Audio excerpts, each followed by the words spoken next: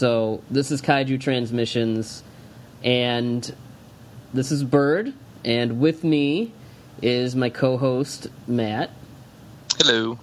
And with us is a guest. You've heard him before. His name is Chris, and he has been with us before, and he also made that cool music that plays us in every time. He's a cool dude. Christopher, say hello. Say hello to the people. Hello to the people.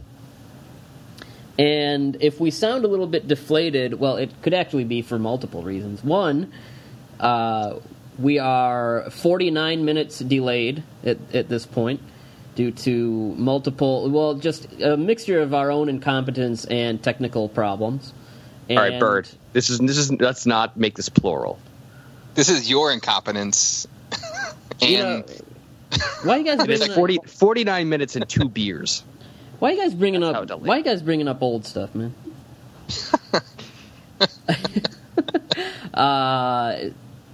Well, look, the good news is the updates it wanted me to install are updated. We're running just fine, and I understand at the beginning I was sounding strange on Skype, but I should be okay. Maybe it has to do with the fact that I'm Skyping from the 5th floor of a Grand Rapids hotel room. So I don't know. I should sound okay though. And the other reason you may be getting some deflation in our voices is because this was a last-minute thrown-together thing because I guess yesterday... Wait, what day is it? Yes, wait, was it today or yesterday? It was the 7th, which means it's yesterday over in Japan, but it's still today here. We woke up to the unfortunate news that Haruo Nakajima, who had played Godzilla from 1954 through 1972 with Godzilla vs. Gigan, has passed away at the age of 88. And I know it's something that has been on kind of people's minds lately, as he had to cancel a convention appearance recently, and then at the Days of the Dead show that Matt, the one that you were at, as a matter of fact, he was particularly kind of frail, and so I guess that's what we're going to talk about. Talk about Haruo Nakajima and his life and his career and what he means to all of us kaiju fans worldwide. And I suppose there's probably a lot to talk about because he, at least for me anyway, he is Godzilla. That's not to put down the other suit actors, but I mean, he played the character for so long, and it's his movies are the ones that impacted me first, so to me he is my Godzilla. So I guess we will go from there. I mean, when you guys heard the news, what exactly was going through your heads? Several expletives. I woke up and I had read about halfway down. We have an ongoing Facebook thread with all of our, friends or whatever, and I read, literally a statement that said, when Matt gets up, he's going to be pissed. And then I knew instantly what happened for some reason, and then I sort of read up the chain, and I realized that he had passed away, and I was like, oh, God. And this has been I've had a couple personal issues this week that had also kind of sucked, so it's been a deflating week for me anyway. It's only Monday. Dude, well, last week was terrible. Okay. And, so, today was just, I mean, I don't even think it's honestly hit me yet, to be honest with you. But, yeah, it just, sucks. I mean, what else can you say? It just sucks, right? And I feel so bad for Sonoe, his daughter, who, she's basically lived her life to take care of him. And if you've ever met her, she is the sweetest, kindest person you can imagine. I've met her a couple of times, had breakfast with both Nakajima and her at Days of the Dead, and she's wonderful. So I can't imagine, losing your father and losing an icon, but losing your father. I mean, first and foremost, what she must be going through, especially for her. And she just lost her mother, I think, back in January, and Kuniko, and it's just back-to-back losses within a year. I mean, so close together, like that's just got to be devastating. So today sucks. I mean, that's just kind of what it is. It sucks for everybody. It sucks as a fan, but it's really got to be tough on her. And I wish her the best, honestly. I always hear that it's kind of common for older folks, when the spouse dies, the other one isn't too far behind. That's exactly what happened to my grandparents. It was my grandmother, and then maybe not even a year later, my grandfather. I don't know. I mean, I can see that, especially if, people that stick together for, 50, 60 years or such. Chris, you've been quiet. How did... Well, he's been talking, so I'm not going to interrupt him. Oh, see, usually on our show that doesn't make much of a difference. Well, one of us has manners, Byrd. So please, I mean, when you saw this in the morning, what exactly was your reaction? I mean, over the last few years, I say few, as in last 5 to 7 years. I've gotten to see now 3 people that I've really looked up to in life: Ray Harryhausen, David Bowie, and now Haruo Nakajima, all passing away. And you realize at a certain age, these people that you looked up to as a child, they go, and then you're forced to face the fact that in their absence, these people that you looked up to growing up, you see that there has been nothing that has filled that absence. So you see the impact that each of these individuals has had on your life and countless others, and it forces you to take a step back and look at Nakajima passed away at age 88, which is a damn good run. Not everyone gets that lucky. But you look at how many people he was able to influence over that time, and you just think, like, wow, going into this role, starting out at however old he was, to think if someone were to tell you, by the way, you're going to influence the shape of cinema across the world in some capacity and leave a lasting impact on a countless amount of people, they would laugh in the person's face. But now, having passed away at 88, and you realize, like, wow, this guy is known for being the man in the monster suit, and in doing so and going through this living hell, we all have wanted to thank him in some way, and those of us who've been lucky to meet him at one point or other did our best to do so in that moment. But the reality is, he's a real person with a real family, and we can grieve him as a fan, but as Matt said, it's the people who knew him best are the ones who are going through the hardest time right now. So whereas we can talk about all of his accomplishments in the genre, it's really, he's a real human being who nearly killed himself for his job, and that job ended up inadvertently influencing all of us in some way and touching us in some way that we're talking about it, 1954, and it's 2017. Yeah. I mean, my reaction was pretty much exactly the same as you guys, and I'm going to say exactly what I said, not only to you guys earlier, but when Ray Harryhausen passed away, because he was also into his 90s, and I mean, Nakajima was 88, he was coming up on 90, and when Harryhausen passed away, I said, when you have someone that you look up to this much, and they're that old, you always kind of dread waking up and hearing that they're no longer with us. And firsthand, I can tell you, as someone who was raised a lot by my own grandparents, and, as they get older, seeing their quality of life decline, and seeing, how my mom and, me and my brother would have to do things to take care of them, and, then they're in wheelchairs, and then they have trouble talking, and then... I mean, at that point, you're really like, oh, wow, they're not going to be here very much longer.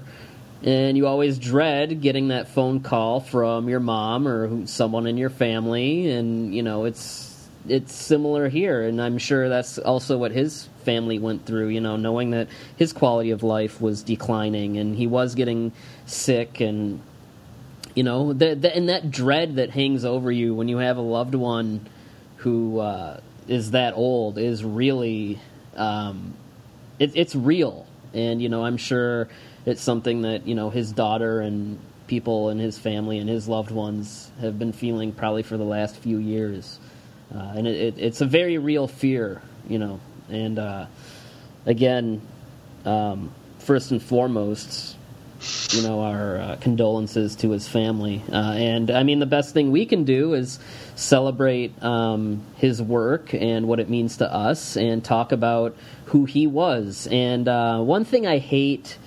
is when someone famous dies and someone... I understand it's how some people cope and stuff, but they just talk on and on and on about the first time I met this person, they were this. And, they make it a very, back-patting kind of thing. And so, I mean, I do want to get into maybe our own personal stories about Nakajima, but I feel like maybe we should save it for last and maybe kind of go through it quick, because I hate when people kind of take someone's death and make it all about them. It just bothers me. And I know a lot of people don't do it on purpose, but, I would rather talk about his work, which is what we're going to do.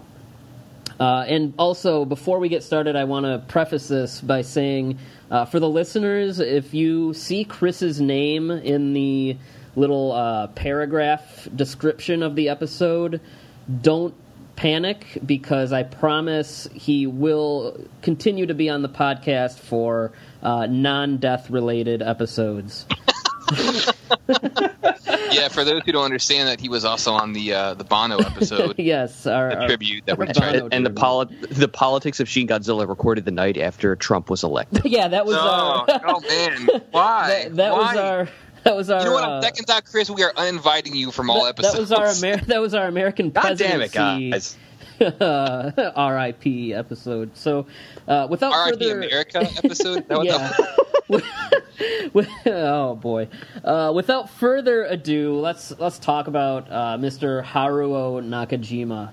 I mean, where do we start, really? I mean, at the beginning, perhaps? Well, yes, at his birth in 1929. Not much is known, at least from, I mean, we like I said, we just got together at the last minute, so we didn't, do deep research on his life. But we do know that he was born in 1929, and in Yamagata, Japan. And from what I'm looking at, which is an illustrated comic strip bio by... Who's this by? Even the Wikipedia link just says biography of Haruo Nakajima in comic book format. Anyway, I closed the tab already. I'm sorry. Ansispurence is the Tumblr. I don't know. Anyway, my point is, according to that, when he was young, he made money diving for seaweed after school, and at 14, he entered the Imperial Navy as a pilot, and after the war is when he got hired as a stuntman. I actually have a little bit more information. He flew a training plane during World War II. Ooh, okay. And he had trained to become a pilot at the naval base in Nara when he was 14. After the war, he drove a truck for the American military. He clarified that it was a GM truck, and he transported supplies and equipment between Yokohama Port and an American base nearby. And that was from an interview in 1995. Okay. And so from there, do you guys have anything saying on how he first got hired in as a stuntman / actor? Because we definitely know he got his start just as a stuntman. I do not. Okay. There's definitely some gaps. Yeah, the earliest episode was 52. Yeah, there's definitely some gaps in the bio here. But so 52, he has credits for Sword for Hire and The Woman Who Touched the Legs. That's a interesting title. Very direct title, actually. According to IMDb, he has a credit as a man in a bar fight in the movie Stray Dog, the Kurosawa movie. And I guess the scenes he's in are deleted, or I do know that Stray Dog, the current cut, is missing quite a bit of footage that apparently was destroyed. But I guess his first real relevant credit is Eagle of the Pacific, where he is credited as Zero Fighter in Flames, and that would make this the first time he worked on an Ishiro Honda set. I mean, Matt, did you have anything you want? I know you mentioned Eagle of the Pacific before we started recording. Is there anything you want to talk about there? Yeah, so this was made in '53, and he was essentially a pilot that was caught on fire during the scene, and because of this specific scene, Tsuburaya remembered him, and this is kind of why Tsuburaya pushed for him to get the role in Godzilla, because it really showed his zeal and his tenacity. So that is why later on, the next year, he actually, after his role in Seven Samurai as a bandit, they came back to him for his work on Godzilla. Okay. I think it was in Eagle of the Pacific. He believes that Honda suggested he be offered the role after working with him on Eagle of the Pacific. He suggested to Tsuburaya, who suggested to the head of Toho's acting division, who gave Nakajima the actual offer. This was his theory on how it all played out. Yep, it was kind of a weird, backdoor thing.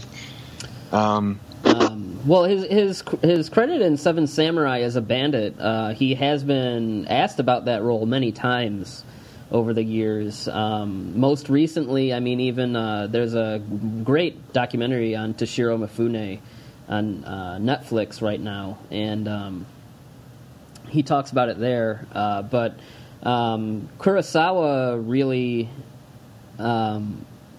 Kurosawa wasn't very open to, I guess, other people's ideas. So Nakajima had always said that, if even for someone like him who's just playing more or less a glorified extra who doesn't have any real dialogue, but if you fell the wrong way or something like that, he would have complete command of the set, to where if an extra or anyone was doing something in a way that he didn't like, he'd have them do it over and over and over.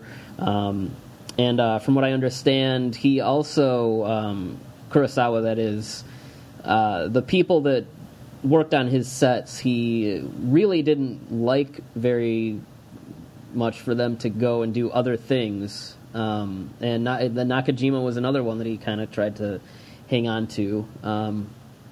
But yes, we should not delay any longer and get into the 1954 Godzilla, because this is actually, before you do that, I do have a really funny quote from Nakajima about Kurosawa. He described working under Kurosawa as being torturous at times because of that. Yeah, he wouldn't be the first one.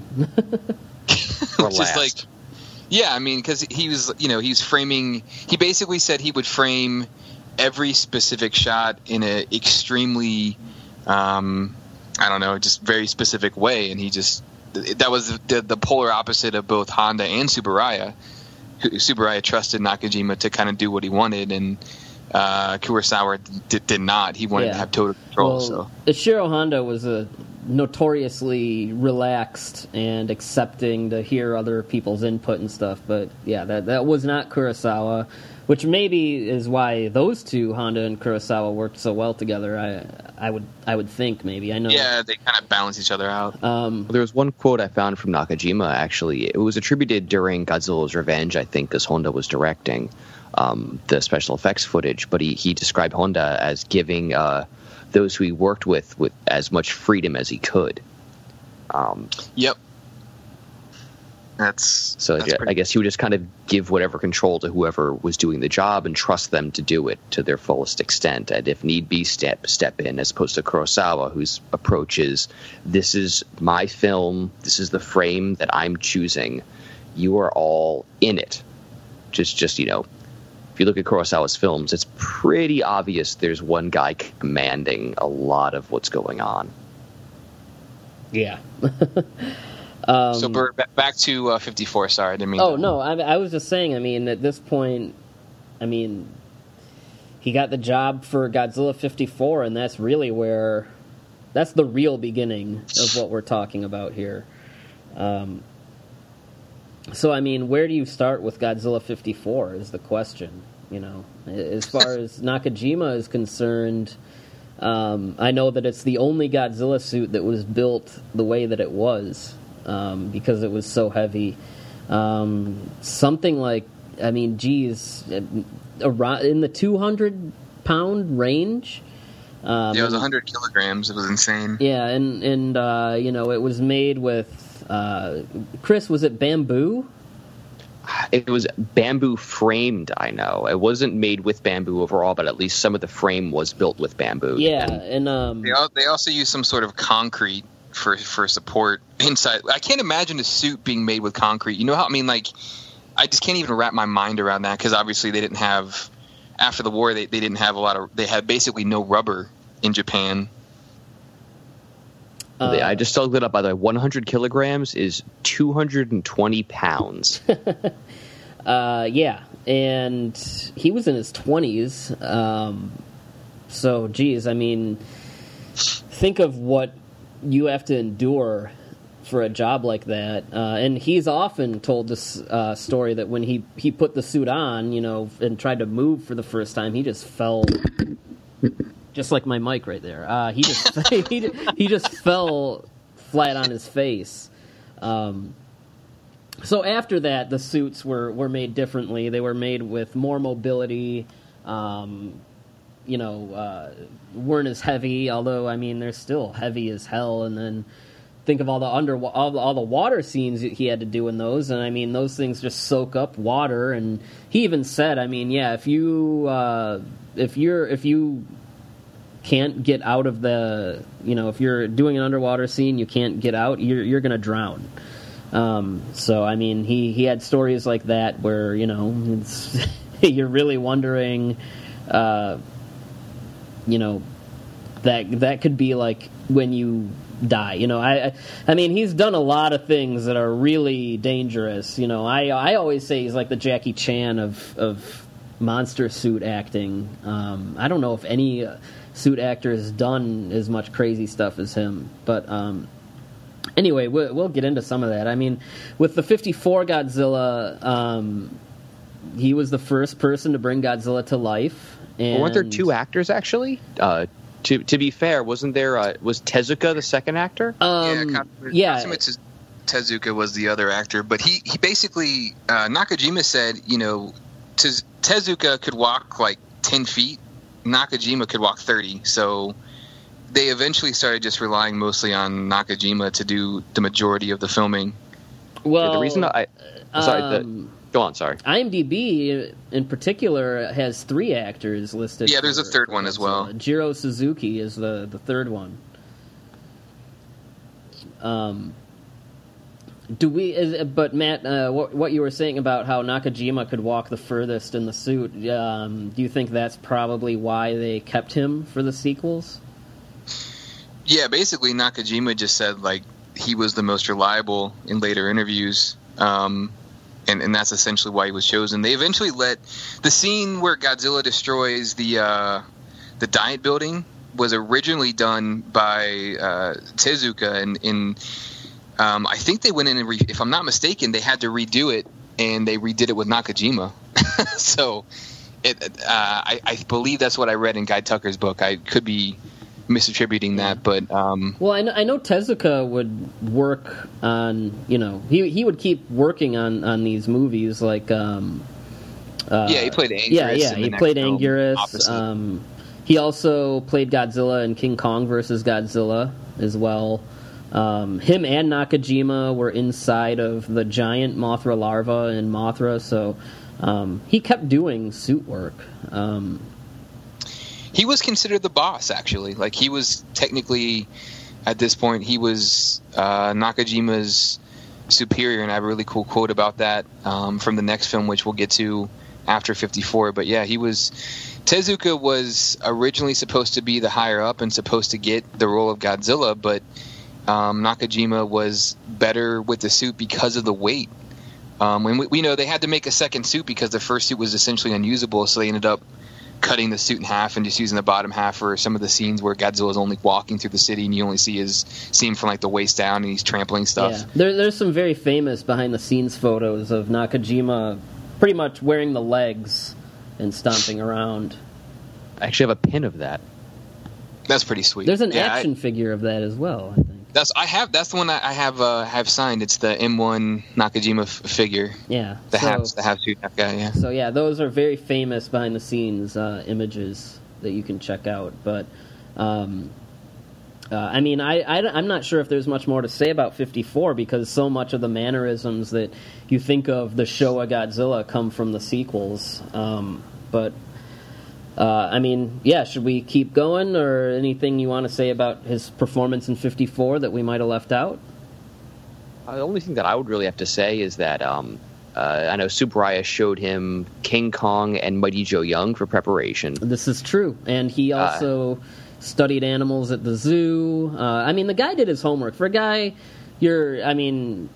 you get a job, okay, you're going to be in a rubber dinosaur suit. I mean, how many people would take it that seriously that, they're going to the zoo and studying different animals and taking all these notes and yeah, no, I mean, you can't, again, I always say you can't underestimate the impact that guys like O'Brien and Harryhausen had on the Japanese shores. And yeah, I mean, Tsuburaya indeed let him look at his prints of King Kong and Mighty Joe Young to kind of look at how a animal on a rampage would act. And yeah, no, Chris, that's a very relevant thing I think to bring up, because I think sometimes people don't see the influence there.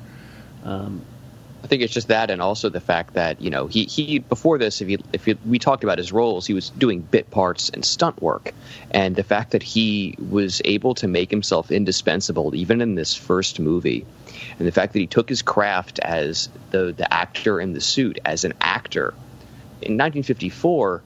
You think what other men in monster suits were there? And even still, how many were there that actually took it that seriously to treat it like an acting gig and to put their life on the line? So all of the elements to what we know about Nakajima are already there, all in that first movie. Mm-hmm. Yeah. Him and, well, actually, coincidentally, also 1954 in the U.S. was Creature from the Black Lagoon, another movie where the suit actors really upped their game to be like, okay, I'm playing this character. I'm not just a monster and a guy in a monster suit. I'm playing this actual character. So from there, I mean, we're not going to go in depth for every role, but I mean, some relevant things. Toho's Invisible Man. He has the interesting on IMDb. He's credited as Invisible Man Who Is Run Over.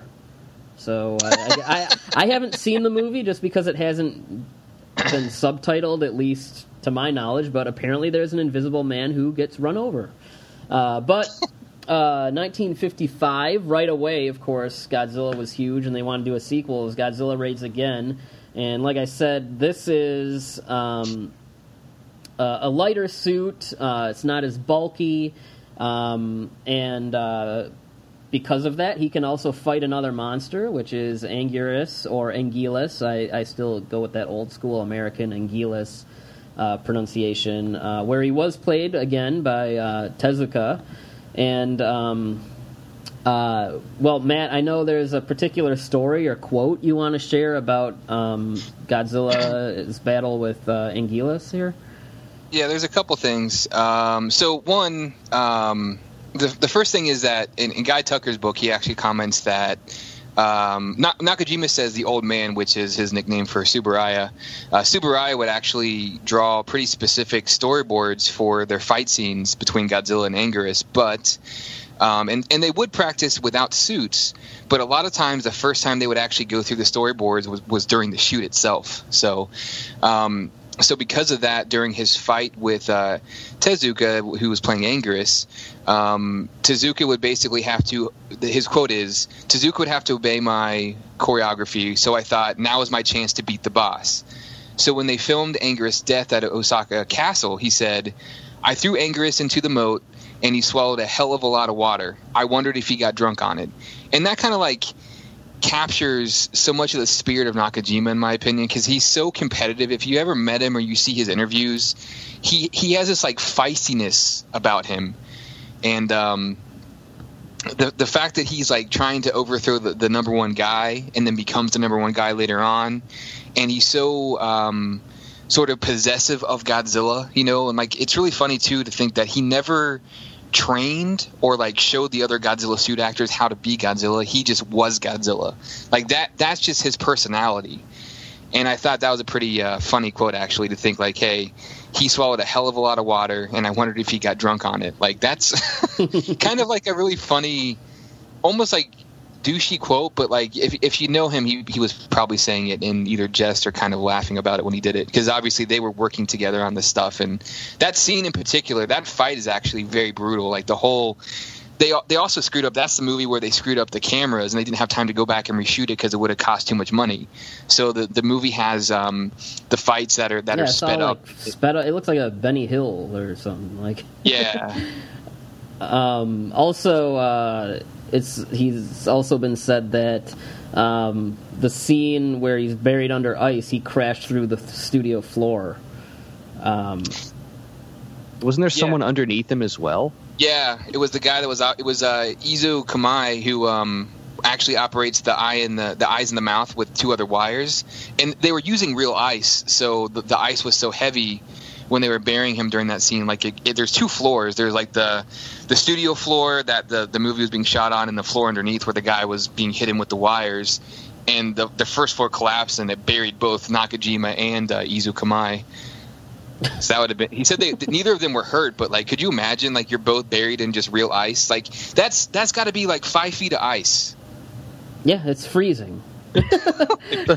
So far, 2 movies in, he's almost died how many times? Right. I wish there was a counter for how many times he legit put his life on the line for a job that was Oh my god! Hence the Jackie Chan comparison. Well, his next kaiju credit is for Rodan, and that's another one where I know we were talking earlier. Matt had a story that he was very excited to tell about Nakajima on the set of Rodan. Do you know the story, Chris? Do you know the story? You can tell it if you know it. I mean, I know the gist of it, that he was suspended on wires. One wire broke, and he started spinning around all willy-nilly. And then another wire broke, and he fell and landed in the water. And had there not been water, he would have died. The water was like only 1.5 feet deep, but it absorbed. He says in the interview, it's actually he tells the story twice. One's actually on Sci-Fi Japan. One is in one of the interviews that we found with Guy Tucker. But he says basically that water saved his life. I mean, could you imagine falling 25 feet in a giant, essentially pterodactyl, costume? So when he's supposed to be in the water, he's almost drowning and dying, and when he's not supposed to be in the water, he's crashing into it and being saved by it. Yeah. And when he's on land, he's getting shot at by small rockets. That is correct. And so you're saying his job's a lot of laughs. He also has a credit as one of the Meganulon bugs in Rodan as well. Going from there, we have the Mysterians, which allegedly there is some very rare, 16 millimeter footage or something? I thought it was 8 millimeter. It might be 8 millimeter, but apparently, I don't know, Toho are being Toho about it, and it's not something that we can see. But he played Mogera. And then now here's another one where we have a little bit of a behind-the-scenes story, and that's Varan, the Unbelievable, in which he played the title creature. I believe it. Yeah, I believe it too. And this is where, so during the end of the movie, that's when they are, trying to get these rockets in his mouth that'll, he'll go to the ocean, it'll blow up, and it'll kill him. And there's a scene where I guess some pyrotechnics went off around his crotch area, and I guess it injured his stomach. But I suppose the press kind of warped that into it being he burnt his genitals. I don't know. I know, and he was always very quick to make a correction when talking about that incident. Do you guys have any more insight into what exactly happened? Since it seems as though it's kind of become gone into lore now, where it's not. It almost seems like an exaggeration of what actually happened. The only interview that I've seen where he talks about it is like from '95, and it was a truck. It was a truck scene that explodes, and it burned his stomach pretty badly, and that was the only time that Nakajima says he was actively injured. Because a lot of times when the people have asked him later on if he was ever hurt, he basically says no. So this was the only time he admitted injury, and he says it was pretty bad. And he says it was his stomach, and he doesn't ever say anything about it being lower than that. So I'm gonna take him at his word, because that was also, I mean, if you've ever, I mean, hate to say this, but like if you've ever watched some of his later interviews, his answers seem a little incongruent, I guess is the best way I could describe them. They don't seem to line up with what he says earlier, and as you know, sometimes we get older, we don't always remember things. I guess a very long time ago, also. Yeah, I mean, I forget stuff yesterday, right? So yeah, this is who the hell are you guys? This is 1958. I mean, yeah. So I mean, like, you know, but the interview in '95, he says specifically it was a truck that basically exploded in the flames when it went to his stomach. And that's the best account that I think I've seen anywhere. Yeah. It's always been said kind of in shorthand either way. Yeah, that too. So, yeah, we're only a few rolls in, and he's already... like fallen to his death almost, blown up and burnt. Nearly drowned. Walking in a concrete suit. A few credits, a lot of credits, but a few of the relevant ones after that. The H-Man, where he's credited as being one of the H-Men. He's also one of the sailors that gets dissolved by one of the blobs. Hidden Fortress, the Kurosawa film. Secret of the Telegian, which is another Toho mutant movie. The Human Vapor, where I suppose he's credited as playing a partially vaporized Yoshio Tsuchiya, who plays the Human Vapor. Transitional Vapor Man is the credit. And if you've seen the movie, there is like a kind of a puppet-looking thing that you see when he's transforming. So I'm not exactly sure what the extent of Nakajima's involvement is there. And Yojimbo, a classic Kurosawa movie. And then one I want to mention is Mothra, where, like I said, Tezuka and Nakajima and some of the other stunt guys were inside the gigantic Mothra larva. And if there's a pretty famous behind-the-scenes photo of Tsuburaya standing next to this big Mothra. And as far as I know, this is the only time there have actually been people inside Mothra and operating her. That's true, right? I don't think. Yeah, that's the only time I've ever. Other than that, Mothra's just been a smaller like prop. But then the one where he compared it. Oh, sorry. He compared it to being in the military? Was it this or the Megan? Yeah, it was that one. Okay, we're basically being told right, left, go right. Yeah, because he was in the very front, so he was kind of leading everyone. And then bit parts and stuff like The Last War. One I really want to talk about here, though, because it's one of my favorites, is King Kong versus Godzilla. And one thing that is worth mentioning here is that for a lot of these movies, Nakajima was the choreographer for the actual monster fights. And this movie and War of the Gargantuas are two that I watch, and I'm just kind of in utter disbelief of what these guys and these monster suit actors are doing to each other. The fight between King Kong and Godzilla in this movie is so physical, it's so intense, and Nakajima and the actor who played King Kong, Shoichi Hirose, Chris, you can tell me if I'm saying that right. I mean, what these two guys are doing in this movie is incredible, and these guys are in the suits as they're being like flung around and just being suspended in midair, and it's wild. I believe this is also the one where Nakajima was knocked out while he was wearing the suit, correct? I do not know.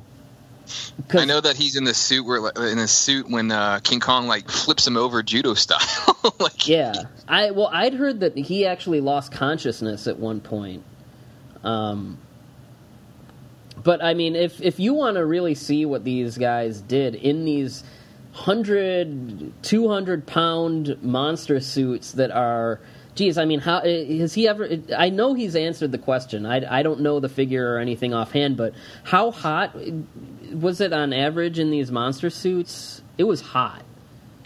I mean, they sweat they were sweating like literally a cup of sweat at times in the suit just after being in there. And to add to that, think about it. So back in the day, film stock was much slower, so you needed a lot more light to expose it.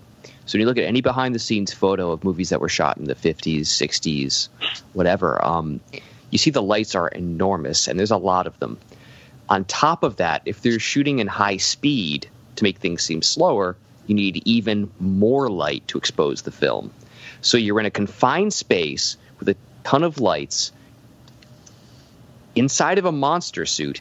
Everybody's smoking cigarettes, and you're blowing things up indoors that shouldn't be blown up indoors, inhaling all sorts of fumes, and there's probably fire everywhere. Yeah. I can't even comprehend doing 1/10 of the work that these guys are doing. Yeah. It's beyond me. That set, I think they were talking about, like on the Mysterian set, for example. I think they were saying like at one point it got up to like 120 degrees, like Fahrenheit in there. Do you remember the panel? Yeah, that was for the Mysterians. It was 120 degrees, and like people's shoes were like melting to the floor and stuff. Because their light. I mean, the amount of lights that they had to have for that film was insane. And he was walking around in a costume. You know, he had the Mogera suit on for that. So it's just insane. Unlike every other role he's played, which was not completely insane. It's just.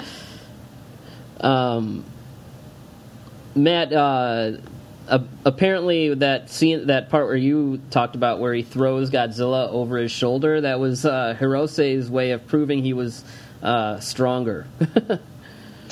Yeah, I memean, one of the things we haven't touched on is the fact that, you know, Tsuburaya essentially let them kind of do their own thing up to a certain point. Like, there's a quote from several of Nakajima's interviews, and he kind of reiterates it throughout his career. But he basically talks about how, you know, a couple reasons that Tsuburaya liked him was, one, he would always continue acting 5 or 6 seconds after Tsuburaya would yell cut. And Tsuburaya really admired his tenacity for that. And then the other thing was, he just Tsuburaya trusted him. And one of the things that Tsuburaya told him after, you know, basically during, I think, Godzilla 54 was like, listen, but this is your job, I'm the cameraman, so you just figure it out. And so Nakajima took it upon himself to figure out how to make these scenes work. And from that point on, he just essentially figured out a lot of the choreography himself. And he worked with the other, you know, suit actors. So you're seeing them they have a kind of a loose script, but a lot of improv, right? I mean, that's kind of what he's saying. So, like, they're just beating the crap out of each other in real time. Like that. Like, that's what they're doing. Not even in real time. They have to move faster so the movement registers correctly. Yeah, that's correct. Because they're moving at basically 3 times the speed. There was another quote, too, that he had that was pretty interesting, where somebody asked him, you know, what was the most difficult thing about suit acting? He says, well, I don't really consider it difficult, but if I had to answer that, he said that just getting the timing down, because you had to do every movement at 3 times normal speed because of the overcrank cameras. Yeah. So I mean that's insane to think about. Everything you see on screen that happens incredibly fast, they're doing 3 times faster than that when they're actually doing it because of the crank cameras. Yeah. But no, I mean, just look up the King Kong versus Godzilla fight, or next time you watch the movie, be attentive to the physicality of that fight, and because of that, it's still one of my favorite kaiju movies. I love it. Again, bit parts and background roles, but as far as tokusatsu goes, he was one of the mushroom people in Matango. That movie's awesome. Yeah, if you have not seen a that, favorite of, I think, everyone who's ever said a peep on this podcast loves this movie. Pretty much. Now, 1964, we have Mothra versus Godzilla, and this is commonly... I will say about King Kong versus Godzilla is Nakajima's performance. This is where you really see him start to get creative with Godzilla's mannerisms. So Godzilla in that movie does that weird clapping thing. And now Mothra versus Godzilla is the one that a lot of people credit as being, this is where Nakajima was really... This is where he brought Godzilla to life, and, this is where his Godzilla really starts. And this is where you start to see a lot of the mannerisms that you'll keep seeing. And, again, you'll see that evolve over the next few Godzilla movies. But I think important to mention here is that this is where... this has happened in a few Godzilla movies, but I think it's the only time it's happened with Nakajima, where the Godzilla suit caught fire, and it was cool, so they left it in the movie. That happens in the middle of the movie when Godzilla is battling with the military. And that it's cool to us, but he's actually just walking there completely calm while the suit is on fire. Do you think he had any idea? No reaction to it at all. I would have been freaking out. I don't know. Did he know? I mean, I'm sure someone on the set must have yelled something or something, but... dude, you're on fire. You need to, roll over or something. Yeah, you just walk in like normal. Yeah, I don't know. I don't know if I've ever heard him really say much about it other than, they liked how it looked, so they kept it in the movie. Let's think about it for 1 second, though. If they're going at, let's say half speed, the shot lasts how long on film? 4 seconds, maybe? 5 seconds? So that means that's 10 seconds that he's on fire. Just wanted to put that note in here, so yet again we underline just how crazy the things he is doing from movie to movie are. For sure.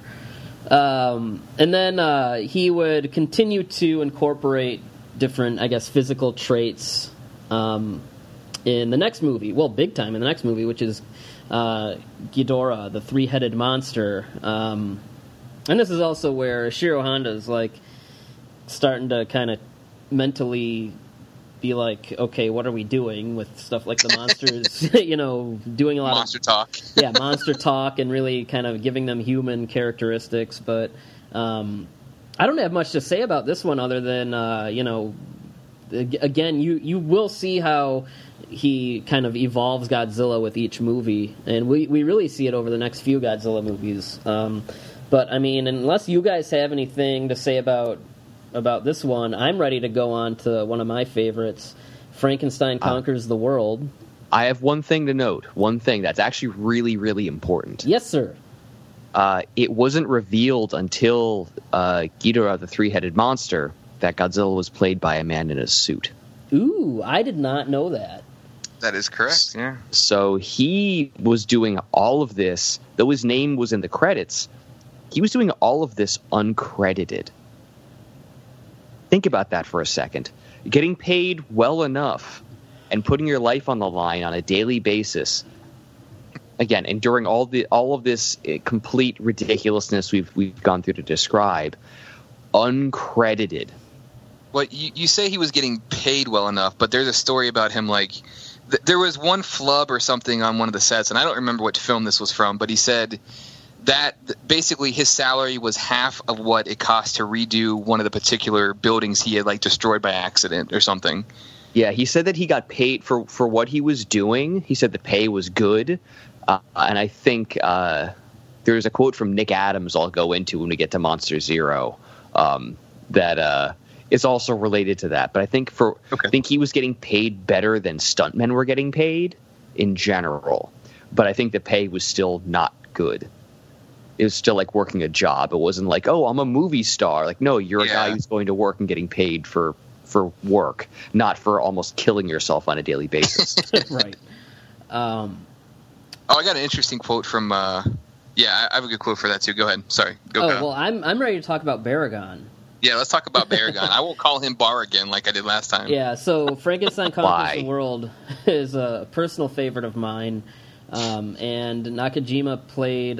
this is where another one of my favorite roles of his, because, again, the physicality that he brings to Baragon is something that is exceptional.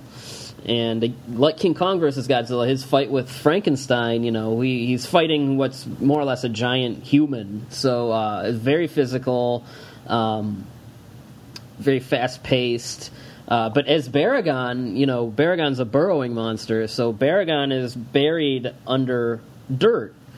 So they would literally bury Nakajima alive in this super heavy, super hot Baragon suit, and he would have to claw his way out of the dirt.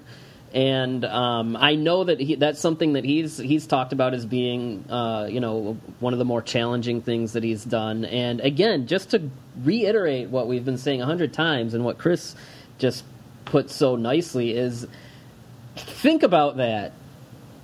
Think about being buried alive in a rubber monster suit and having to claw your way out of basically a pit of dirt. Can you imagine, going to work that day, and that's your work day, That's wild. I want to know what the dinner table conversation is afterwards. Honey, how was your day? I want to be the fly on the wall for those situations because I can't imagine that. I can't imagine that conversation because this is unheard of as you look at movies how they're made today, because the risk isn't there for the most part. There are stuntmen, but what Nakajima went through is he may be the only person to ever go through that hell for that long, that regularly, and just go, okay, this is perfect. This is fine. I will get into the monster suit that I almost die in, be buried alive, and need to claw myself out, and then just keep on going, and then fight with the giant Frankenstein. Yeah. Of course. Yeah. Right. This is Tuesday. It's also worth worth mentioning that when Baragon does that leap, where he leaps at the Frankenstein monster, just leaps through the air, basically, pretty much from one side of the set to the other, he's in there, and he's being flung through the air in this Baragon outfit, this Baragon costume, and it's when we say that. And obviously, we have respect for any of these actors that are in these suits. But when we say that they typically didn't do things like that, I mean, they really didn't. And you can see why Tsuburaya was really considered Nakajima his go-to guy. So. I mean, I just want to point out that's another favorite of mine. And again, just maybe next time you watch these movies, just watch them with a special eye to what Nakajima is doing and what he's going through. So I know...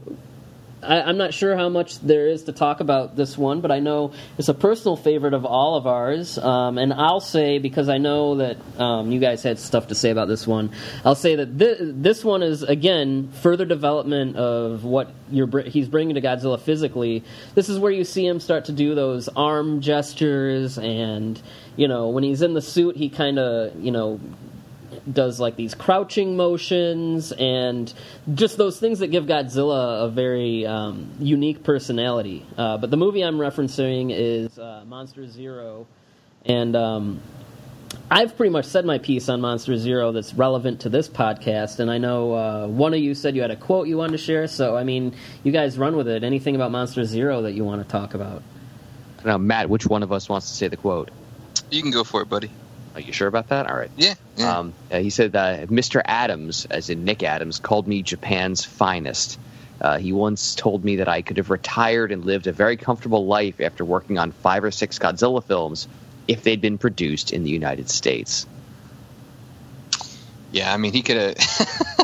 So Nick Adams, obviously being the American star that they brought over for the production Monster Zero, talking about how much money that Nakajima could have made if this would have been a American, if this would have been an American monster film. But the thing that Nakajima says in one of his 95 interviews is that he actually did enjoy doing the Shei, which is the dance move that he does, which is a very famous pop culture thing in Japan. And right. From what I understand, was it a singer or a comedian that had come up with this dance move?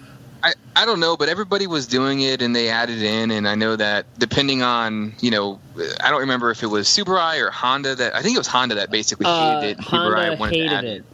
Yeah, Honda hated it, and Subaru was like all for it, basically, right? Anything that was kind of like lighter and more playful and something that, the Honda kids was might basically like. Against, that's right. Honda was like, nah, and that's kind of why he distanced himself for a little bit from Godzilla movies. But, he came up with, I actually think it was Yoshio Tsuchiya, the actor who played the ex-alien the leader. Controller. Yeah, it was his idea for Nakajima to do the Shei movement, and Nakajima loved it, Subaraya loved it, and thought it would be fun, and Honda hated it. So, Nakajima liked the idea. I do, talking to. So we did an interview with Sonny Chiba, spoiler alert, and that'll be coming out at some point. But the reason I bring that up is because we were talking about the pay of stunt actors. And he basically, in his answer to me, he basically says, I asked him about, stunt actors, and he said, do you know what the difference is between American stunt actors and Japanese stunt actors? He said, stunt actors in Japan are cheap. And what he meant by that is he went on to say that basically in America you can make a ton of money doing the same exact thing in Japan. In Japan you don't make money. So depending on if you're in Japan or America, he would give a different answer. And so the thing is, like, for Nakajima, there is money to be made, but if he were doing the same thing in America at the same time, as Nick Adams pointed out, he could have made a lot more money. That's basically the same kind of answer that Sonny Chiba gave. Which is why I wanted to bring that up later on. And I want to talk about the next movie, actually, which is – we'll talk about Ultraman, I'm sure, too. But Godzilla versus the Sea Monster. There's actually a really cool quote. One of the things that Nakajima wanted to do was he actually liked that scene where Godzilla's sitting down but he kind of like scratches his nose? Mm-hmm. That's actually a callback to this movie series called Young Guy. And it's Yuzo Kayama, basically. There's like 16 of these movies, but the whole reason Nakajima does that scene is because that is a callback to those particular movies. And I didn't know that until before this podcast. I don't know if anybody ever heard that before. Fun fact about Yuzo Kayama, one of his Young Guy movies was a double feature with Monster Zero. And Kayama, I mentioned on the music episode, was also a surf guitarist and a singer. So. Yeah, I do remember that, actually. That was some of the I love Monster Zero's opening with like that crazy like dance off where they're trying to win the that's the Godzilla versus the Sea Monster, bro. Yeah, you said Monster Zero. Saying. Oh yeah, sorry, Sea Monster. Look, Byrd, we're grieving and it's late. That's true. We're grieving, it's late, and I've had one beer, so I'm at my limit. Just a quick sidebar. It was a popular manga character. From the manga Oso Matsukun, who the main character would jump up and down, do that Shei dance. So that's where that comes from. Okay. But it had infiltrated like all of pop culture at this time, and you can see characters from all kinds of different shows and behind the scenes photos of actors and stuff doing this dancing this dance that he does on Planet X. So. This wasn't like the planned format. This is just kind of how it's going. I think it's going well. We're just kind of going through and talking about the really relevant roles that he had. But I think it's going horribly. I don't know what you're talking about.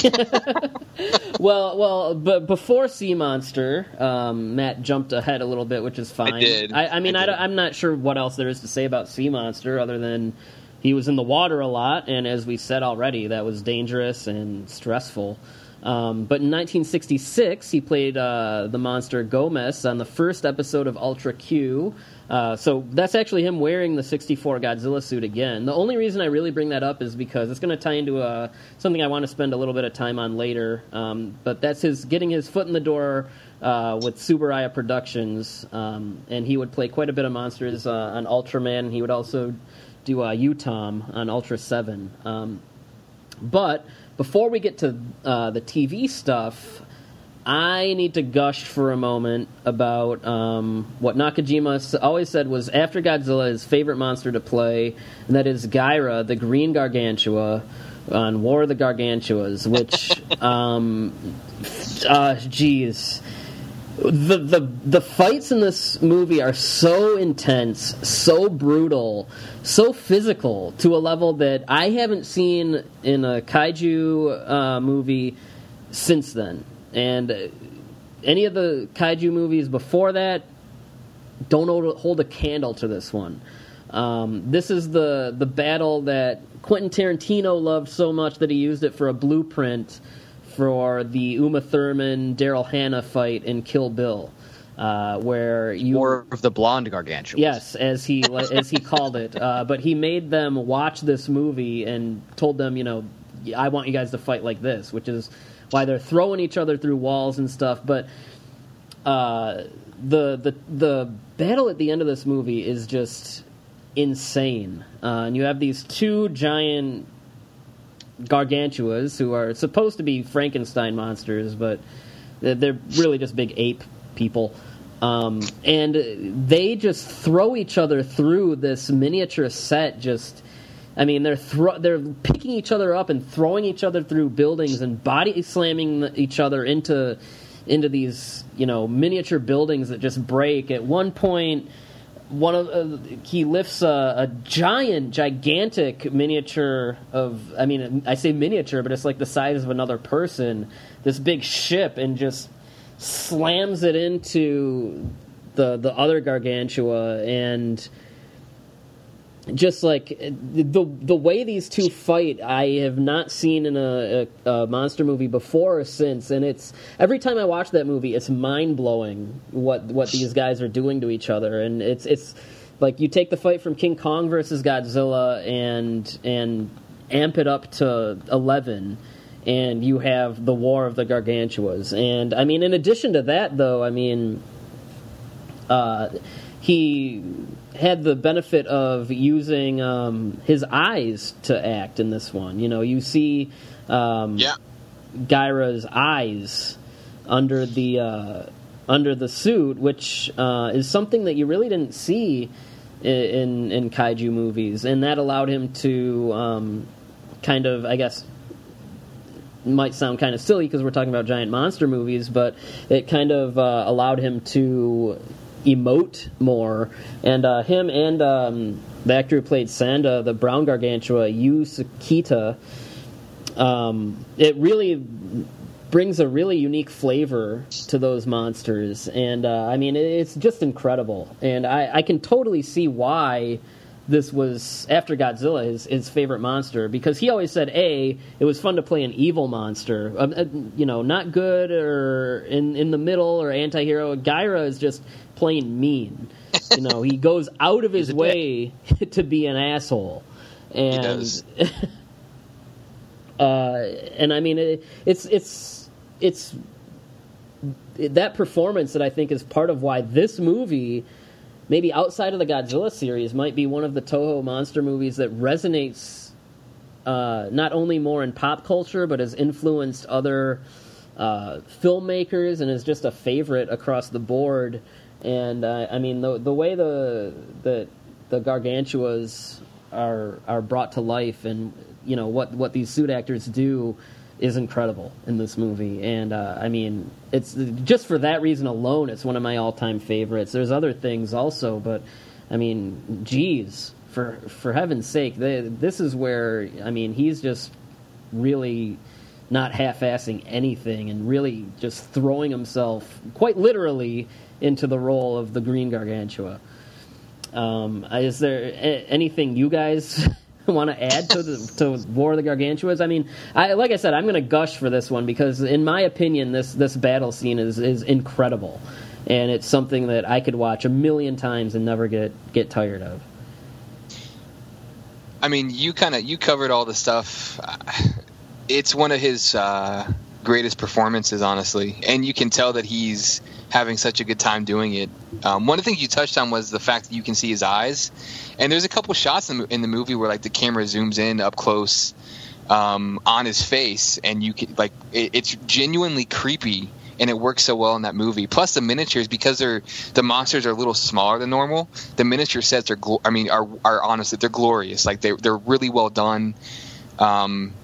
It's a fantastic film, and like it's no wonder that he had such a great time making this film, and he's really giving it his all. And like he talks about this film, like in every interview that I've ever seen, when a question comes up about one of his favorite performances, he always brings this movie up. Like every single time that question comes up, this is the movie that he brings up, and he's asked it so often.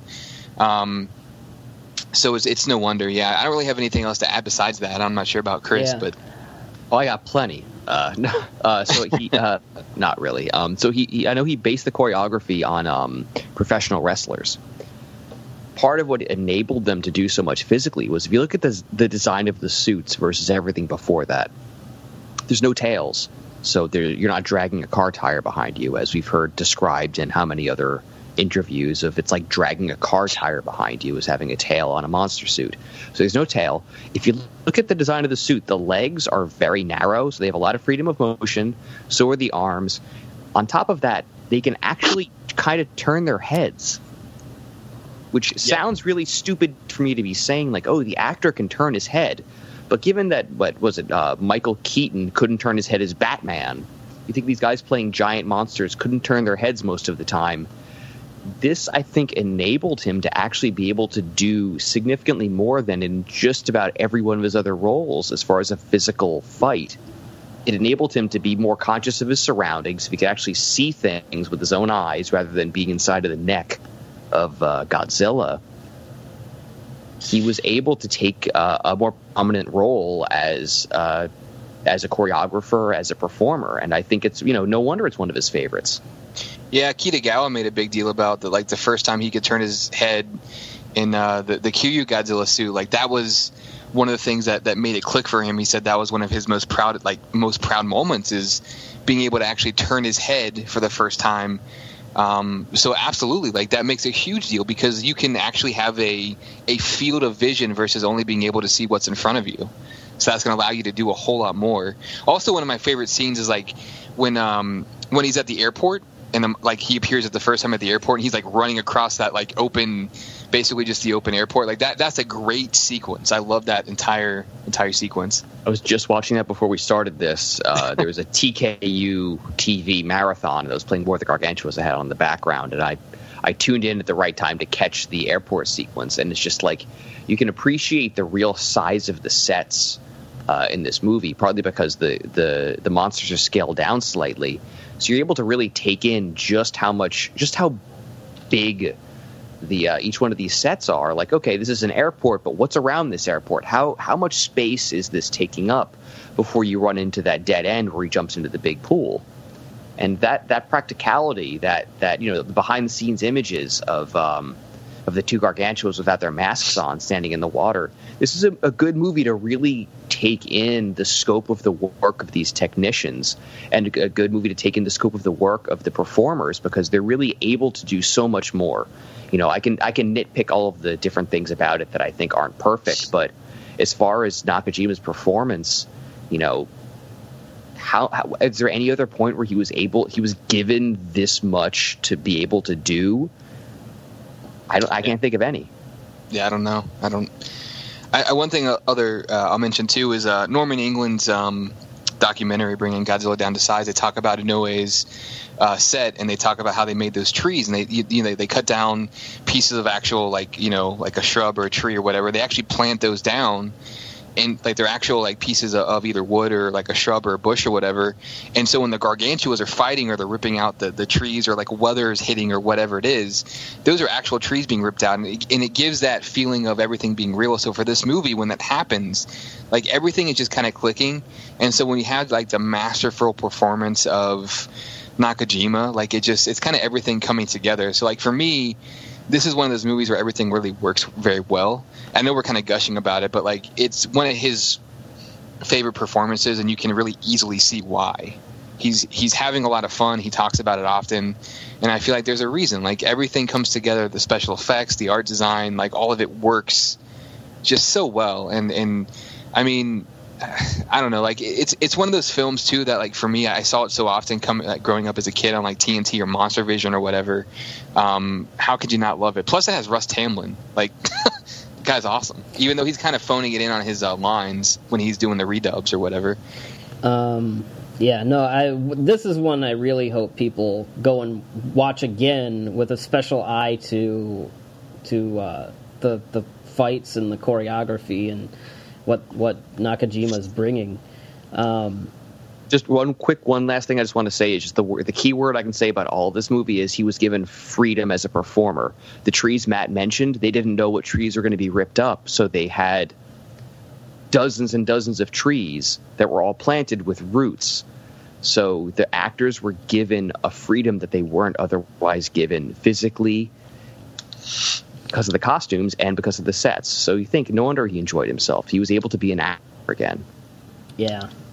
And then that same year, 1966, Ultraman blew up on TV, and Nakajima played several monsters, including Nironga, Gabora, Jiras, again, where he gets to wear a Godzilla suit, only this time with a goofy frill on it, and Kila. And on IMDb it says he was rumored to play the Kimur alien. I don't know why that's rumored, but whatever. Actually, a segue for War of the Gargantuas is Kila. If you know Ultraman, it's kind of a big bug-looking kind of thing. Anyway. There was a television show called He of the Sun, which ran in 1967, which I think was some kind of... I'm not sure what kind of show it is. I've seen it referred to as a drama, and I've also seen it referred to as kind of like a talk show kind of thing, so I'm not exactly sure what kind of show it is. There's not much in English about it, but for this, Nakajima put the Green Gargantua suit on and fought Kila, the Ultraman monster that he played, in a miniature kind of mountain set, and there's stills of this, I guess, screen grabs. From what looks like, grainy VHS footage all over the internet if you Google it. However, I haven't actually seen the show. I don't know where I would be able to see it. But it's footage I'd love to see, him fighting Kila in the Green Gargantua suit. There's also some images of the Green Gargantua in a boxing ring, fighting a boxer. I'm not exactly sure what that's all about. But no, it's fun stuff. There's a few pictures online if you Google it. And there's pictures of Nakajima putting the suit on and talking to the camera. So, again, I'm not sure, and, walking around. So I'm not sure what kind of show it was, but that footage is out there somewhere because those screen grabs didn't just make themselves. So whoever has that, stop being an asshole and upload it. Which, I mean, hopefully maybe one of our listeners will find it. I know one of them just found that early Whisper in the Night Matango adaptation. Yeah, that was pretty sweet. Yeah, if anyone out there knows where to find this, please, I would love to help us see out. It. Yeah, a quick thank you to that kind sir. Yes, and his name's Paul Fox. Shout out to Paul.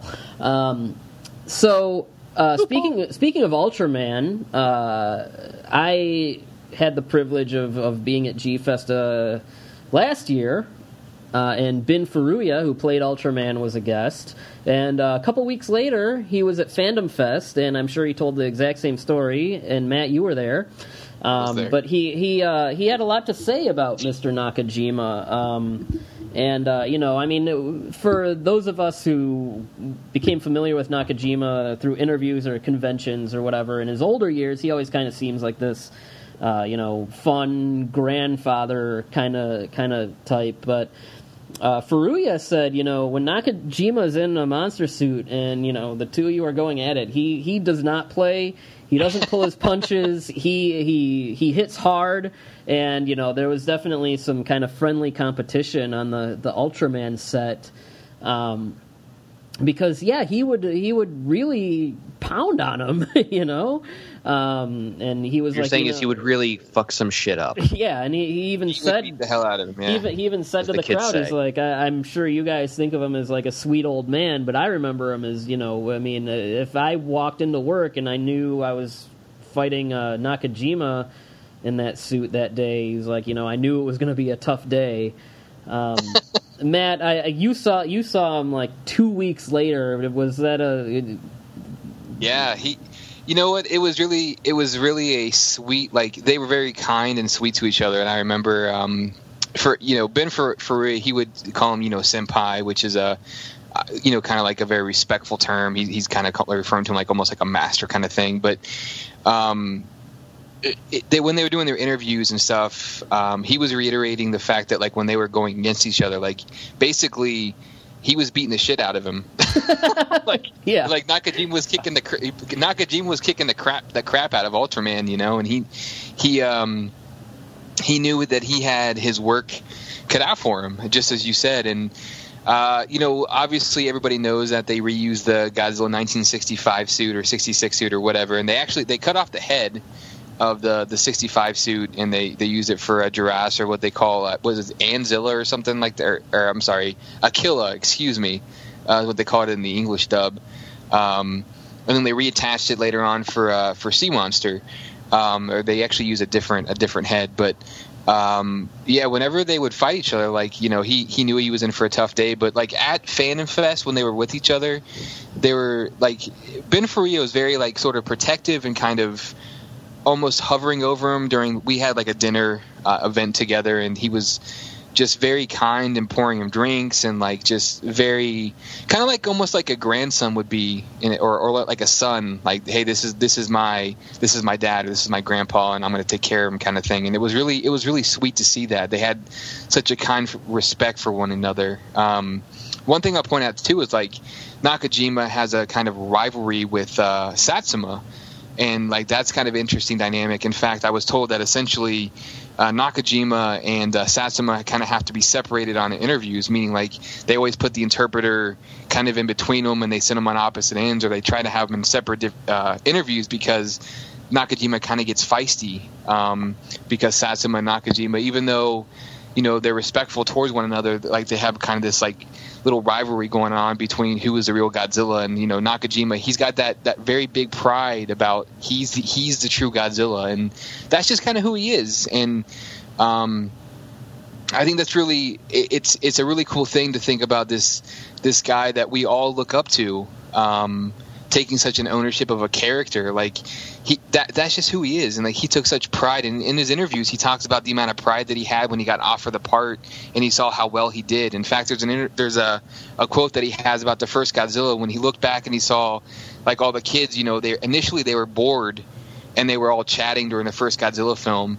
And then when Godzilla appeared on the screen, he said that everybody became like really wide-eyed and silent, and that's when he knew that he had done his job really well. And like that's a cool thing for him. So like just seeing them together, seeing Nakajima and Furuya together, and seeing how they treat each other with such respect, and I don't know, for me, like it was a really cool thing to see that like humanity and humility. And I don't know, I'm not really sure I'm going with this, but it was a really cool experience for me, for sure. It was great to hear those stories, and I really like the camaraderie between all the suit actors, no matter which generation, whether it's Nakajima and Kitagawa, or Nakajima and Satsuma, or those guys with Furuya or Yoshida, any of those guys is always really cool. Well, Nakajima also has the distinction of being the only actor to really play both Godzilla and King Kong. In 1967 was King Kong Escapes. And part of the reason I like... There's a lot of debate between nerds about which Kong is better, the Escapes or the 62. They're both awful suits, but... both have the mange. Yeah. I always say that I do like Escapes more because I like the way Nakajima played King Kong. That's not to cut down the 62 portrayal, but I felt like, again, Nakajima really did his homework on how a gorilla would move, and I felt that he moved a little bit more gorilla-like than the 62, and I mean, knowing the amount of research he does in bringing these rubber suit monsters to life, I would have to imagine that he really, maybe he went back and looked at those old Tsuburaya prints of the O'Brien movies. But yeah, I mean, I love the movie, but I really like the way that he plays Kong. I think that he plays Kong in a way that's kind of earnest, as silly as that might sound. Yeah, I mean, I like the 62 suit better, but I agree. Like, Nakajima has this certain flair to him, and King Kong Escapes is such a fun movie. And the interesting thing is there's two suits that they made, right? They have one suit that looks okay, and they have another suit that looks incredibly. The best way I can describe it is derpy. Well, there's the they all look derpy. Yeah. Well, there's the water suit where that is like a bobblehead. Pretty much. But they use that on land too when he gets bombed by the helicopters and gassed or whatever, in a couple shots. But they have one suit. Nakajima's quote is saying they had one suit that had shorter arms and one for longer arms. The longer arms had basically sticks that he was grabbing, so he had to kind of guess where he was touching the ground. But yeah, I mean his performance. Those are the parts where he's walking on all fours. Yeah. And then for the shorter arm suit he was using for actually fighting the monster. So when he's fighting Gorosaurus, which is one of my favorite fights ever, by the way, or when he's fighting Mechanicon. Yeah, it's a great fight. Very, very, just I don't know. It's not quite as physical as the original Godzilla versus King Kong fight or the Gargantua's fight, but it's pretty physical. I love that fight. But yeah, this is one of my favorite films for sure. Mm-hmm. Gorosaurus has some sweet moves. Oh yeah, the kangaroo kick is awesome, man. By the way, I've had a little bit too much alcohol in my system. I'm a lightweight, so now I'm like little bourbon, so I'm kind of chatty. It's kind of the worst. In other words, we should try and wrap up. No, keep going. I'm just getting started, Byrd. God damn it. Well, I mean, there's a few here that where I think don't have too much to add. He played Utom in one of my favorite episodes of Ultra 7. After that, right before that was Son of Godzilla, where I think it's worth mentioning that Godzilla was played by several actors in this, and Nakajima really only did the water scenes. I know they were looking for taller actors to I guess, so it would look a little bit better when he's standing next to Minya. I guess when it came time for Destroy All Monsters, they said, fuck those guys, and they got Nakajima back. They realized the suit looked like a pile of shit on top of another pile of shit, and they're like, maybe we should get a shorter guy. Oh, yeah, we have one. Latitude Zero, he played a few of the creatures. He played the giant griffin, the big rat. Man-bat. Yeah, a lot of wild creatures that he played in there. And then more Godzilla's Revenge. At this point, though, you will notice, and I think, like I said, I think Sea Monsters is where it started to kind of click. This is where his Godzilla is... I don't care what anyone says, you can tell the difference between how the different suit actors play the monsters. And at this point... If you look at a scene of Godzilla in any of these movies that we're about to talk about, who's in the suit, and like I said, the arm gestures, the way that he walks, I mean, it's all distinctly Nakajima. But then in 1970 we have Yog, where he was both Gizora and Ganime, the big crab.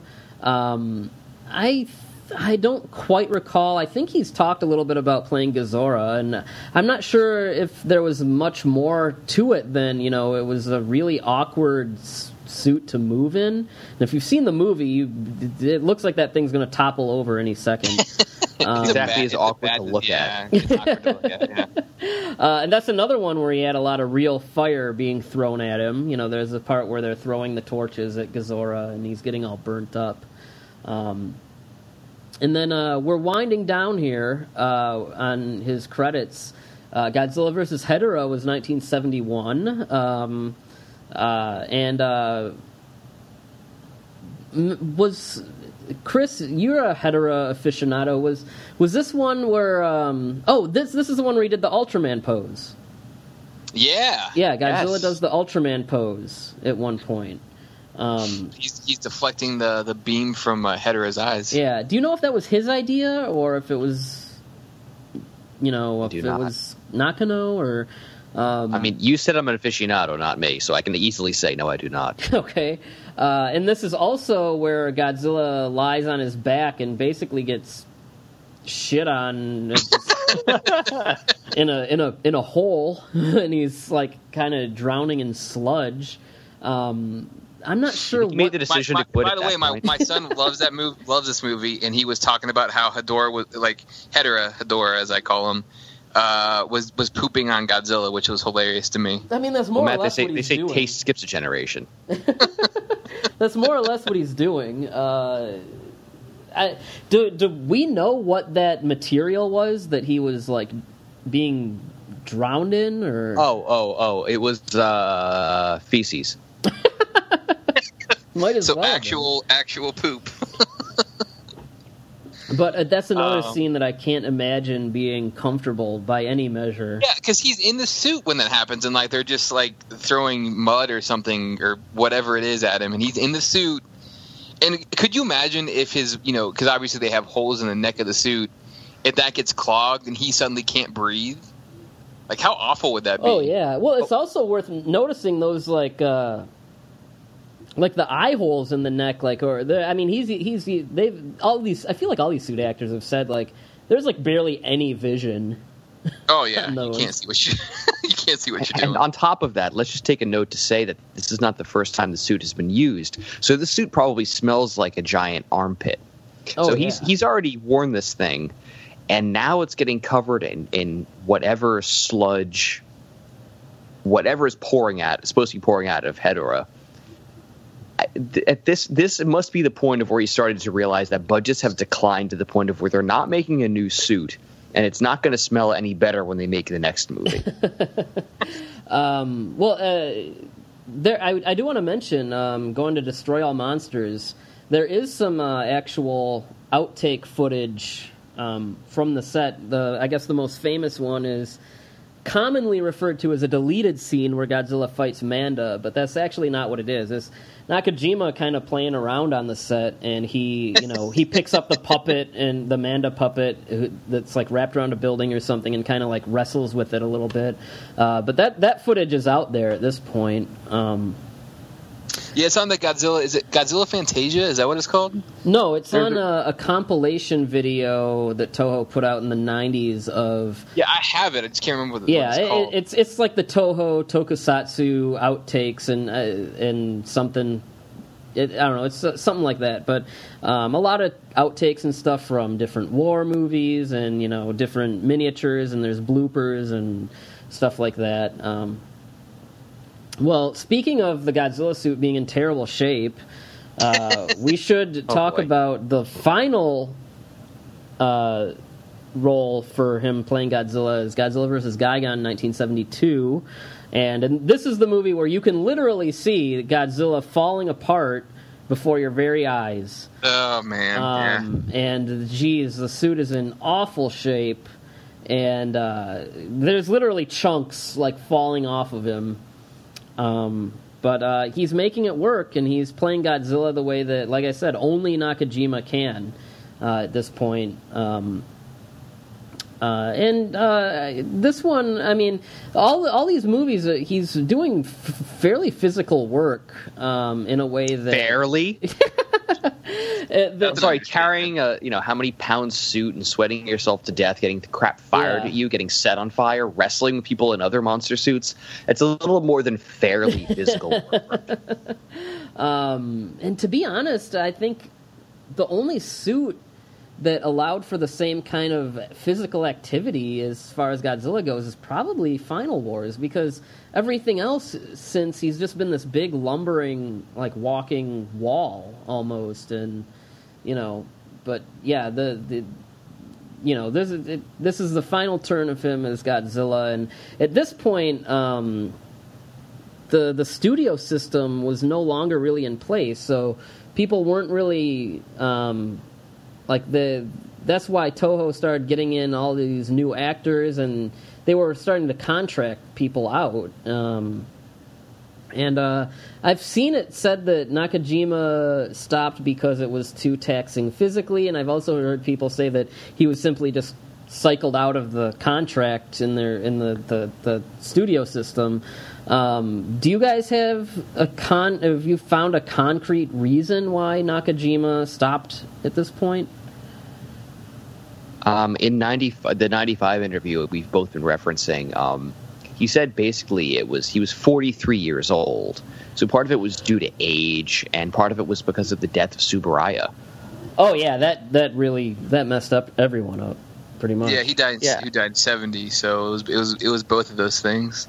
That's the best answer that I've seen, at least for as far as direct quote. Yeah.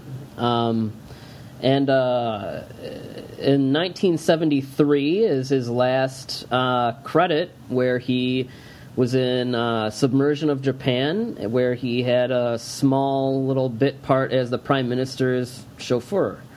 So, I mean, that's the acting credits of Nakajima, and apparently Toho gave him a job at a bowling alley when he was done, and then after that he...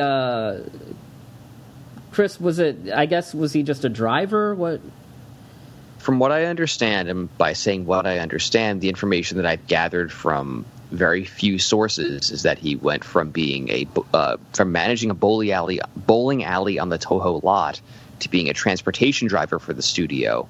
And as per the interview in 1995, he'd been working for a clothing company. So just like anybody else, he just went from job to job. He stayed on the studio lot for, if this is correct, for 2 different jobs, and after that just kept, doing his thing as a human being. Okay. Well, I guess, and according to IMDb, speaking of, him being a driver, he does have a transportation credit for Rhapsody in August, which is a Kurosawa film that was also had Ishiro Honda's involvement. So who knows if they actually got to all work together and have a little reunion? I don't know. But cool piece of trivia, if it's true. I know IMDb, believe it or not, is not always the best source of information. So, I mean, we've really talked about his work at this point. We've said it 100 times. Look at these roles and look at what he went through. Look at what he did physically, the amount of research he put into playing, characters like Godzilla and King Kong and bringing these iconic creatures to life.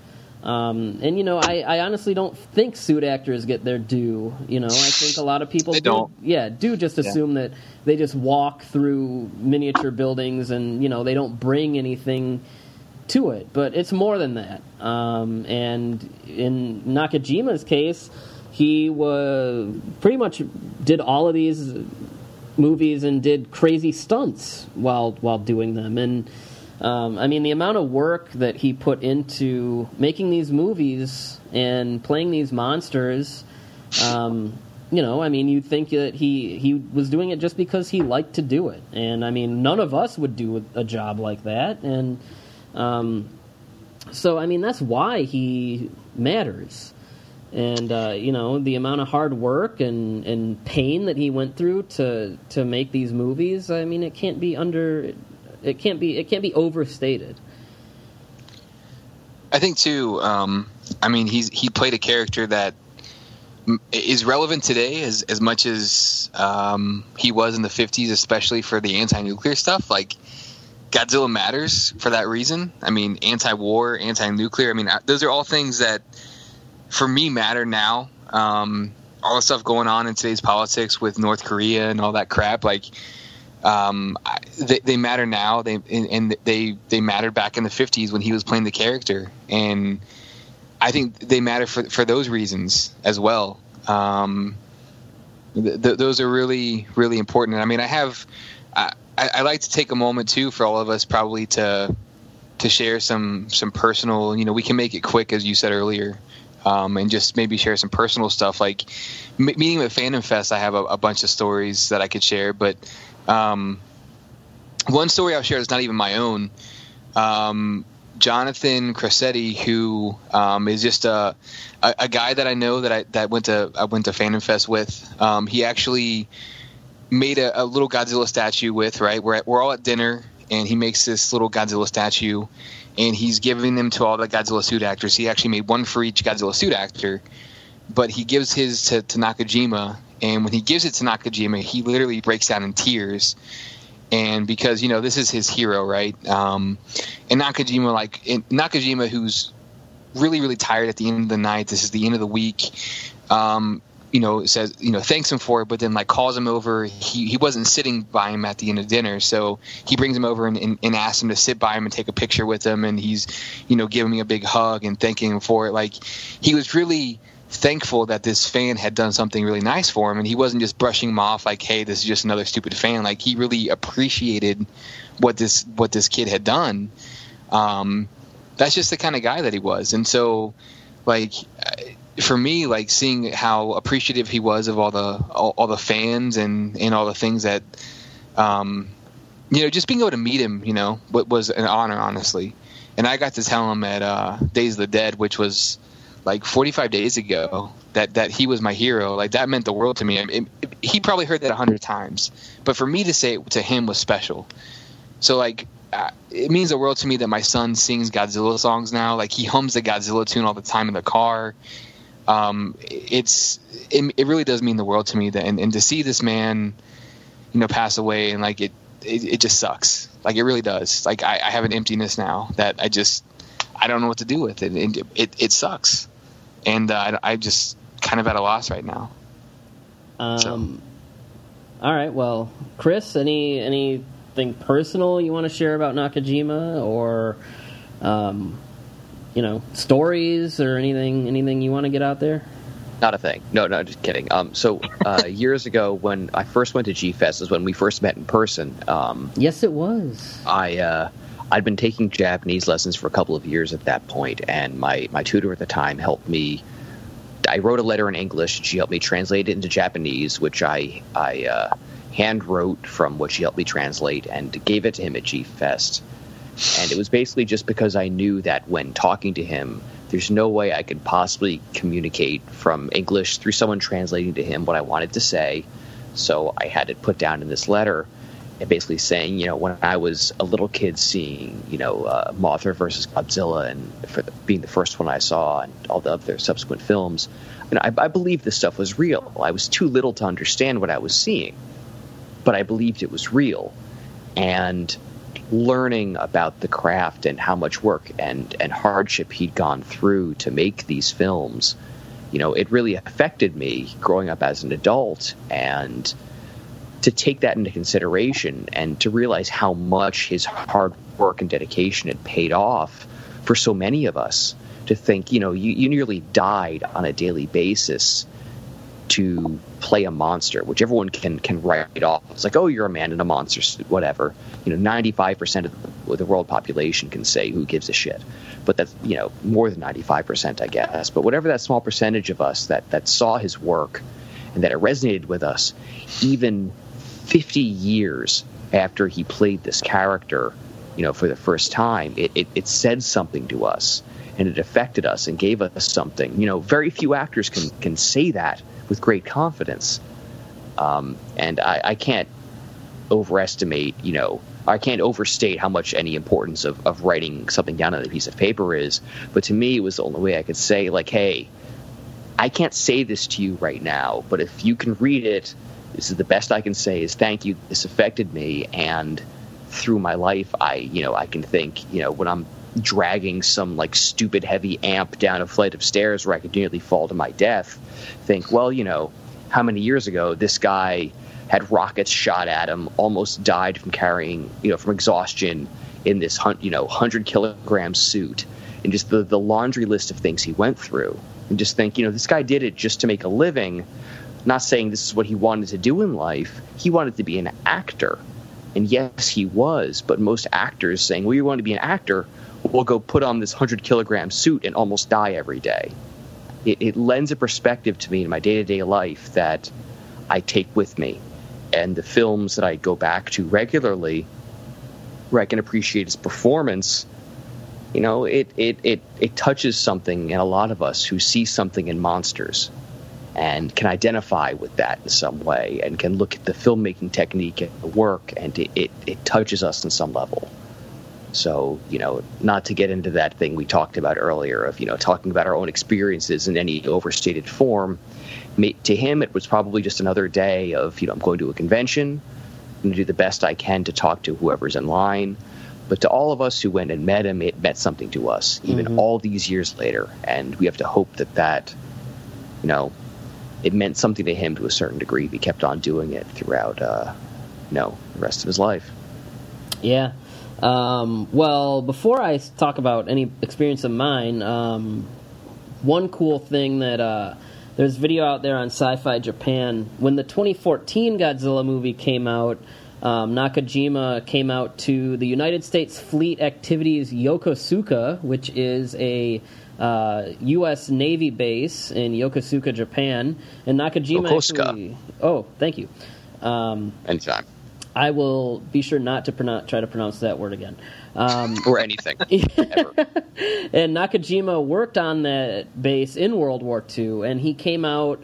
obviously, it's a U.S. naval base now, but he came out for a surprise advanced screening of the 2014 Godzilla movie to watch with the U.S. Navy, basically. And from what I understand, the people on the base did not know that he would be there, and so it was a surprise for him to be there. And he came out, he told stories about, when he was on the base in the war, and, talked to the fans on the base, and really just, you look at the video of it on Sci-Fi Japan, you can tell he's having a great time. But yeah, the video is great, and you can see, some of the one guy walks up to him and says, oh my God, like when I woke up this morning, I did not think I would be doing this. And, when I was a kid, I used to watch your movies all the time.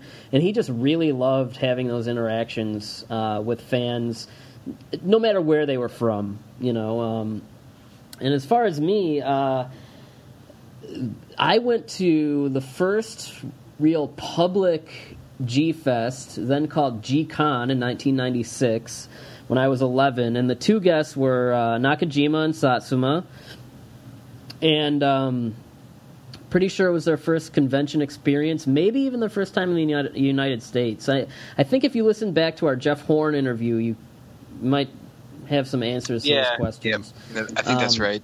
But you could tell they really didn't quite know what to expect. Hey, we are these the guys that play monster in suits, and when they came here, they were treated like rock stars, and I think they were just as blown away to be there as we were to have them. And I mean, they were so much fun and had so much energy. And I mean, my mom took me, again, not really knowing what to expect. What's this convention I'm taking my 11-year-old to for these Japanese movies? What could it possibly be like? And she just thought they were so fun and so cool and so energetic. And I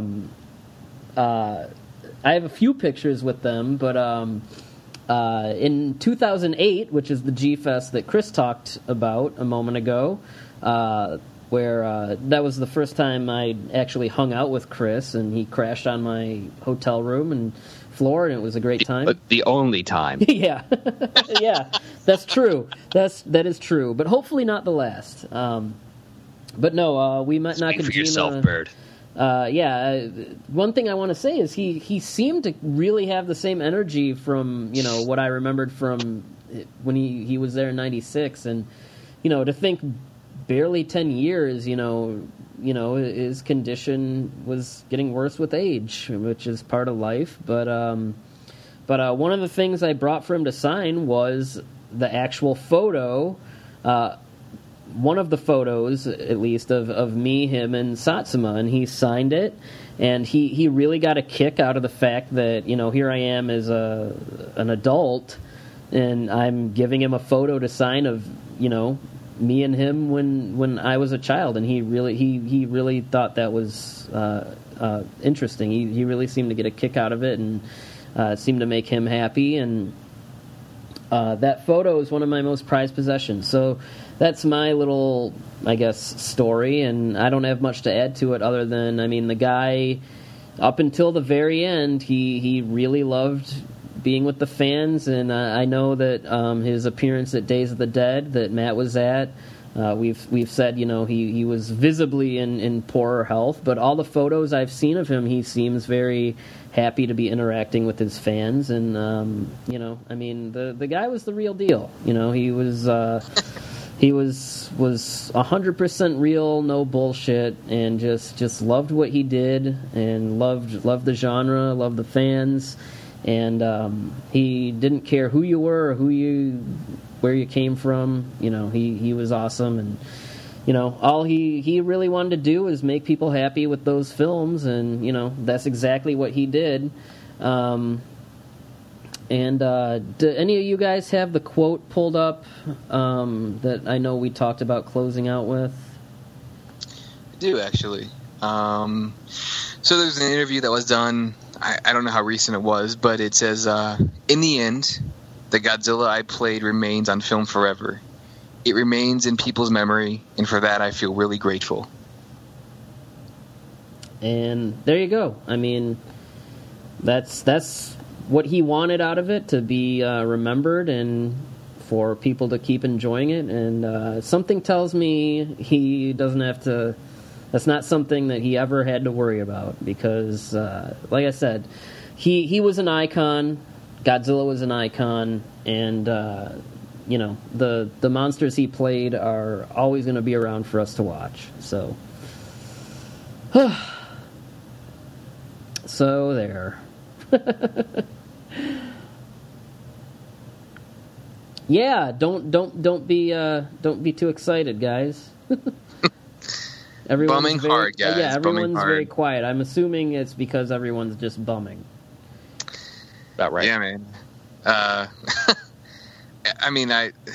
Childhood hero, man. What do you say? Like, he's gone. It sucks. I feel like I said earlier, I feel bad for his family, and I'm gonna watch. I think I'm gonna watch Godzilla 54 tonight, and it wouldn't shock me if I start crying like a whatever, Like, I'm sure I'll be. That Godzilla on the ocean floor, I think, is going to be our ending cue, right? That's what we decided on. Yeah. I think at least up until the end, we all held it together pretty well. But yeah, I might have had too much alcohol, so I'm not gonna. Didn't you drink one beer? No, I've been healthily drinking some bourbon, and that was a mistake. So I apologize. I don't know how I sounded tonight. You're fine. I've gone through one beer and about half a bottle of sake in the time one bourbon and a lot of bourbon. I don't know how much I've had at this point. One bourbon and a lot of bourbon. one beer, a lot of bourbon. Yeah. So I don't know how I sound tonight. I apologize. It's been a bad day. I miss. It just sucks, man. It sucks. That's all I can really say. One thing that was awesome today is my son woke up, and literally the first thing he said to me was, "I want to listen to the Godzilla song," and he starts humming it. And that's one of the most.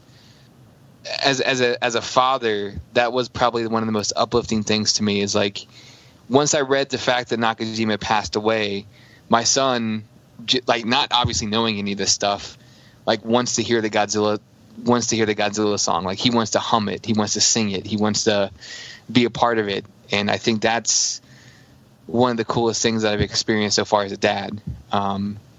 So I mean, like if anything, that means I feel like I'm doing it right, you know. Huh. Yeah. Well, I'm assuming this. Hopefully, this track we're about to play isn't gonna drive people to the cliff. Yeah, into the fetal position, but it's only appropriate. So that's Haruo Nakajima. Lived a full, healthy life, made a lot of people happy, and even though he's no longer with us, he will continue to make people happy as long as cinema and a way to watch cinema exists. So, again, we thank him for everything he's done over his entire career and what he has done for his fans, and condolences to his family. So, yeah, that's how we're wrapping up, guys. So, anything else anyone wants to say before we play this depressing Ifukube track? The song is amazing. It is depressing, but it is amazing. Yes. Also, thanks, Chris, for joining us today. I appreciate you being on. You actually did add quite a bit, so. Entirely my pleasure. I mean, if you feel sad from this, that's okay. You had to cry from it, that's okay. All of us were affected by this guy in one way or another. And when you think about what he went through to play these parts, you think about the enjoyment you get as a little kid, and looking back as an adult to all of these movies, and doing the deep dives we've done into the information, you get a larger respect for these individual technicians, these actors, musician, whatever. And Nakajima really put himself on the line more than just about anyone will in most film sets for their art. And he did it all uncredited for almost 10 years. So take that with you and think about it. And if it gives you some kind of hope, some kind of strength, good. You know, I would hope that he would take some solace from that. Yeah. All right. No, very well said. I think we all, delivered our points that this is someone who has meant a lot to us since childhood.